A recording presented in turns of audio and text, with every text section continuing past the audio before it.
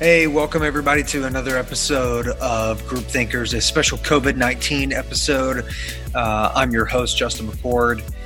So each and every one of our podcasts with Group Thinkers, we have folks that are experts and innovators in the nonprofit marketing landscape. The guests that I have on this episode are particularly experts in specific areas of marketing emphasis. And so that's Tony Howard and Glenn McKinney. Tony has a long tenured career working with organizations that have a more regional and local footprint as opposed to a large national footprint. Tony works with RKD Group on the food bank side and works with a number of organizations that have a tightly defined marketing footprint in which they're working. Glenn McKinney has spent his entire career in rescue missions. And so there's a commonality in these two and the hunger-related elements of rescue missions and food banks. They do different things programmatically. They do different things, even from a marketing sense. Many times they market in different ways, but there's this commonality in hunger relief that's so important and pressing right now in the wake of COVID-19 and what's happening. So, recorded this today on March 19th. And so wanted to hurry and get this produced and into your feeds so that you could hear some of the immediate things that are happening with hunger relief organizations like food banks and rescue missions, both on the programmatic side, also on the marketing side. So you're going to hear Tony and Glenn share from conversations that they've been having with decision makers, executive directors, and leaders at hunger relief organizations. And then we're also going to talk about some marketing tactics, some immediate things that they're seeing, and that some recommendations that they have for folks in the nonprofit landscape. So enjoy this episode. Here's Tony Howard and Glenn McKinney on Group Thinkers. So, but I really am, I'm excited that you both had time. I know that there's so much going on, and you're both in constant calls with organizations out in the field that Tony and Glenn, I'm glad that you could set aside time to chat with me for just a moment about what's happening right now in the marketplace. So let's just kind of start, Tony Howard, maybe do an introduction for the watching and listening crowd, and then Glenn follow.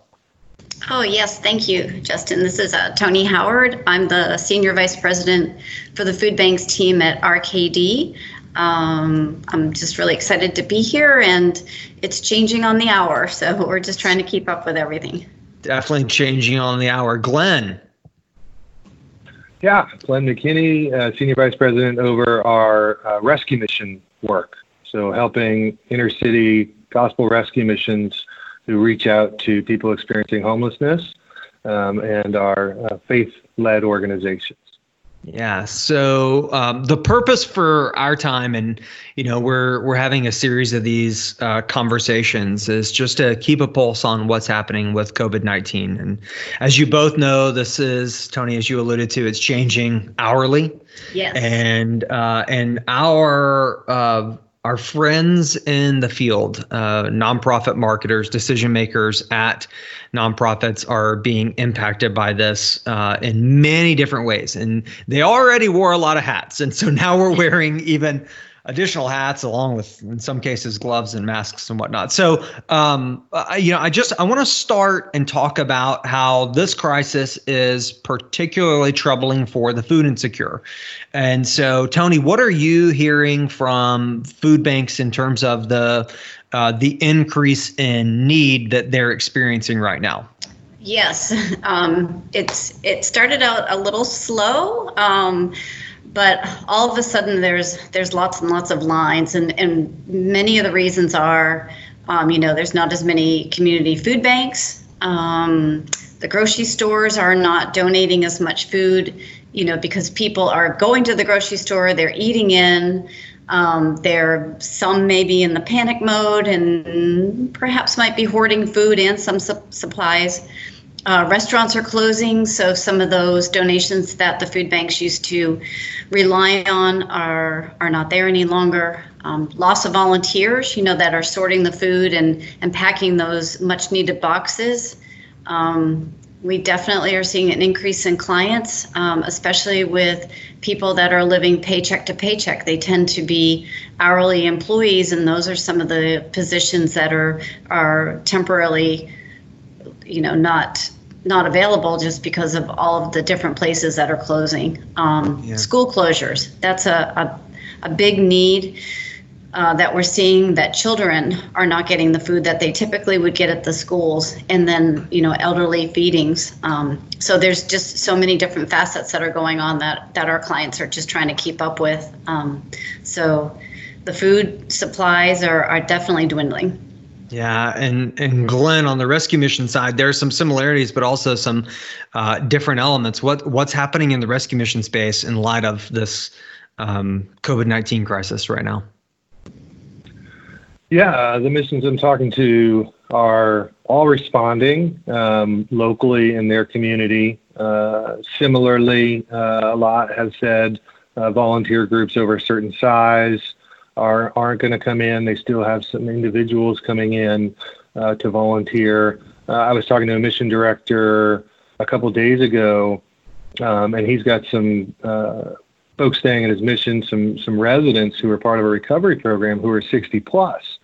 And so they're kind of creating an isolation space for safety for them with a 10-foot kind of radius, but that reduces the bed count. And then it was raining that night. So it's it's supposed to rain for the next couple nights up there. So, it's not just in a vacuum. It isn't just COVID-19. It's the ongoing work too. So that mission has only got so much capacity and had less capacity on a night in the rain for other guests coming in. Yeah, it's crazy the way that it is. And on the program side, like the impact, it's still early, right? I mean, we are just past really a week, just past 7 days on this thing in terms of its significant impact, right? And so that's on the program side. On the fundraising side, we are seeing folks immediately step up and increase in donors. I know that there are, for many organizations, they're seeing disaster response style donations come in. Tony, what are you seeing and hearing in terms of people stepping up and meeting this increasing need? They are, for sure. I mean, we've been watching the news every morning. We're seeing that, team athletes and celebrities are all donating and advocating on behalf of organizations like Feeding America and our local regional food banks. It really is amazing to see all these communities banding together. We are seeing an uptick on donations on websites. Unfortunately, though, given the current predictions, this is likely going to go on a little bit longer than we had hoped for. So we do know that the need is going to be there, especially as we're not able to get out in public and do face-to-face fundraising or special events. So now is the time to really see what we can do together. Really don't focus on cost, but try to focus on sustainability as you are getting through this day by day. Yeah. Glenn, I know you mentioned you've been on the phone with folks that are running, these rescue missions, and like I mentioned earlier, they already wear so many hats, and there's this 1 foot or 1.5 feet on the program side with the increasing need, and it's all hands on deck on that front. What is your counsel that you've been giving them in terms of what to do right now with respect to their fundraising?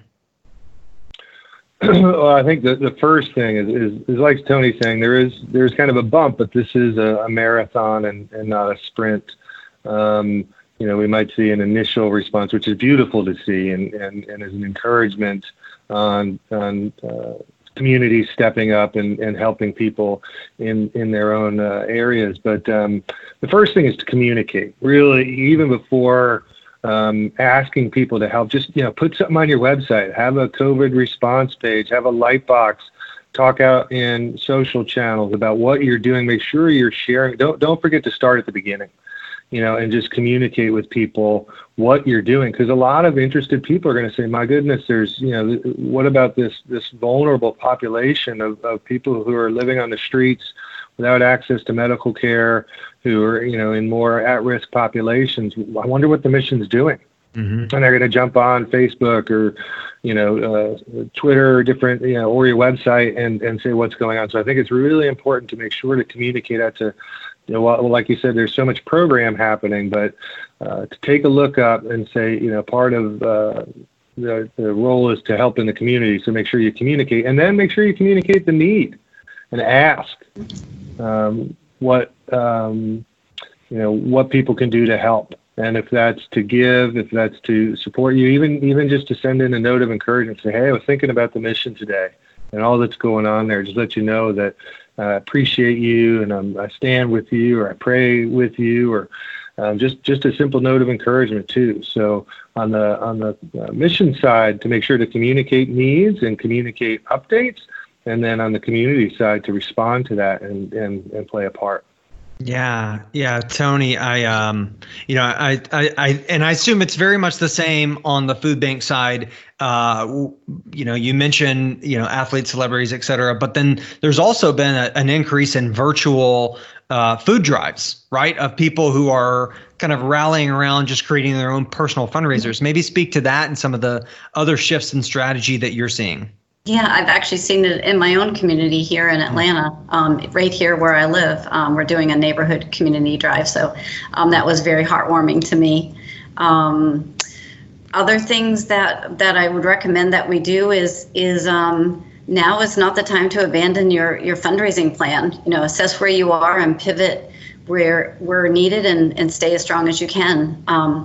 We all know that crisis management always works better with a plan. So, listen to your trusted advisors, work with people, with a lot of people working from home. Technology is definitely your friend, just like now, leveraging videos, having webinars, even podcasts. And then, in your direct mail program, digital is obviously the go-to for quick updates. Like Glenn was saying, communicate, continually being transparent with your community and your sponsors and your donors. You can add inserts and PS to your direct mail. I know for some of our clients, we're even sending out a special urgent appeal just so that we can make sure that we have the funding, as some of those donated items are not coming through. The food bank will need to be purchasing those items for their clients. Yeah, and you mentioned the technology. I saw this morning. So we're having this chat on Thursday, March 19th, and this morning here in the Dallas area where I'm based, North Texas Food Bank, who's one of the clients that we work with at RKD. So a good shout out to them that they've got a partnership with an organization called ShiftSmart, and so it's allowing them to actually put to work people who are out of a job, right? In terms of helping collect or distribute, they're putting to work people back into their increased need for people who are finding themselves without a job, like from the service industry, so on and so forth. So really cool ways for them to use technology on the program side. Same thing on the fundraising side. I saw yesterday, so all of our inboxes are flooded with every person that we've ever purchased something from and how they're handling this, right? But there is a distinct difference that you can look at those messages and see how people who are being more authentic, and especially from nonprofits, the authenticity that they're bringing about how they're handling it, right? What they're doing and then what the need is. And I think that, Tony, you hit on that, is use the technology to talk about what you're doing and what you're going to need, because that's the only way for people to understand what's truly happening, right? Exactly. And I do believe that community fund drives are good for the community. People need to keep busy, but the best way that we know that the community can help both the food banks and the rescue missions is to make a contribution financially. I mean, that the dollar is king. It goes a long way. Yeah. So leverage technology, communicate. Glenn, you said it best, and you said it multiple times, so I'm going to repeat it. Communicate, right? Yeah, just keep talking, right? Keep talking to folks. Is there any examples that you would share that you've seen from rescue missions, Glenn, of things that you see them doing that you would share with others? Hey, this is a great tactical element to put in place immediately around communication. Yeah, I saw a few good examples. I think Denver Rescue Mission's done a great job communicating from their leadership. I saw them send out an email to all interested parties who stay in touch with them just about what they're doing in their response. And while there was some rational logistical information, there was also commentary that kind of was an encouragement to the community.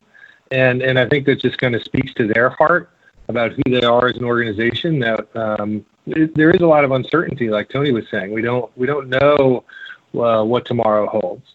But we don't have to worry about that either, right? If we do what we feel is right and listen and follow the guidelines that are given, and I think Denver does a great job of that, of in their communications reflecting the truth and honesty and uncertainty of these times. And then I got a text yesterday from Phoenix Rescue Mission. Shout out to Phoenix Rescue Mission. I got your mug and everything. That's awesome. Yeah.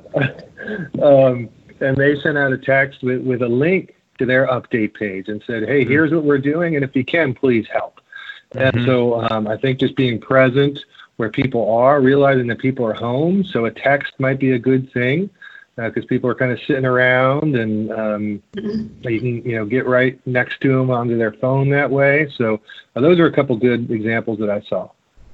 Yeah. And then I'll add one more. This is something that we actually did on our, we've created a Facebook group for our clients, and we had a watch party with a video. So you can upload video, but there's also a feature on Facebook within the group setting to where you can do a watch party. So it touches base with those that are a part of your group to let them know that, hey, multiple people are watching this thing at this exact time, right? So jump in. So it kind of drives a little bit of community. And I think that that's another super tactical but very strategic thing that organizations can be leveraging to provide updates. And the videos don't have to be overproduced. I mean, I'm sitting in the kind of the Texas room of my house. Tony, you're sitting at your house. Glenn, you're at your house. I mean, this is, we're all kind of duct taping this thing together, but it's about the authenticity of the communication far more than the production value.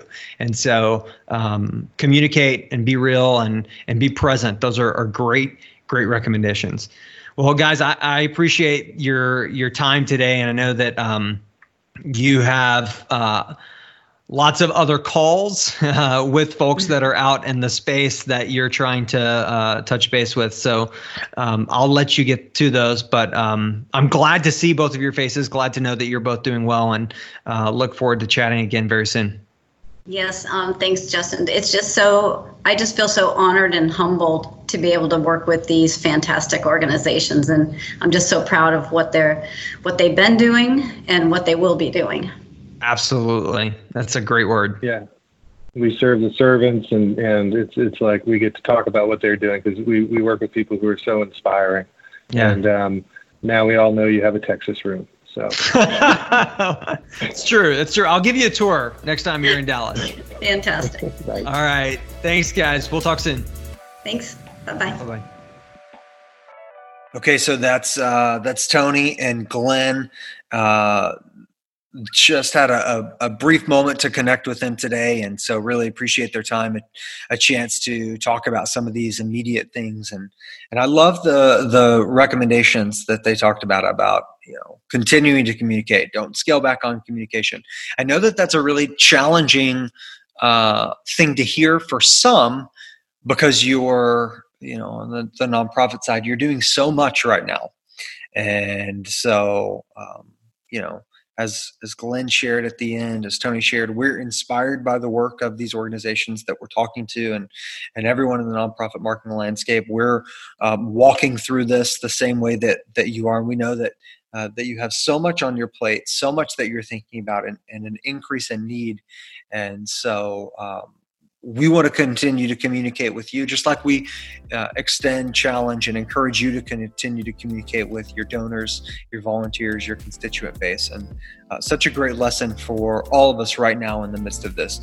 Communicate, and to be authentic, to be human, to be relevant. And so glad to be able to have the conversation with them and bring this to you. Just like all of our podcasts, this is brought to you by RKD Group. And so for more information there, you can check out RKD Group's website. You can also find them on Facebook, Twitter, Instagram. You can also connect with us, Group Thinkers, on Twitter and Instagram. We're at Group Thinkers. So thanks for checking out this episode, and we'll bring you more exclusive COVID-19 content in the coming days.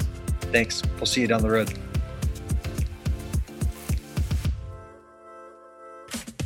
Group Thinkers is a production of RKD Group. For more information, visit rkdgroup.com/podcast. Special thanks to our production team, including the talented Ryan Mellinger for his work on mixing every episode. Also a shout out to the content team that helps pull together research and guests, plus the marketing efforts behind Group Thinkers. Suzanne, Ronnie, and others for their work on this and every episode of Group Thinkers.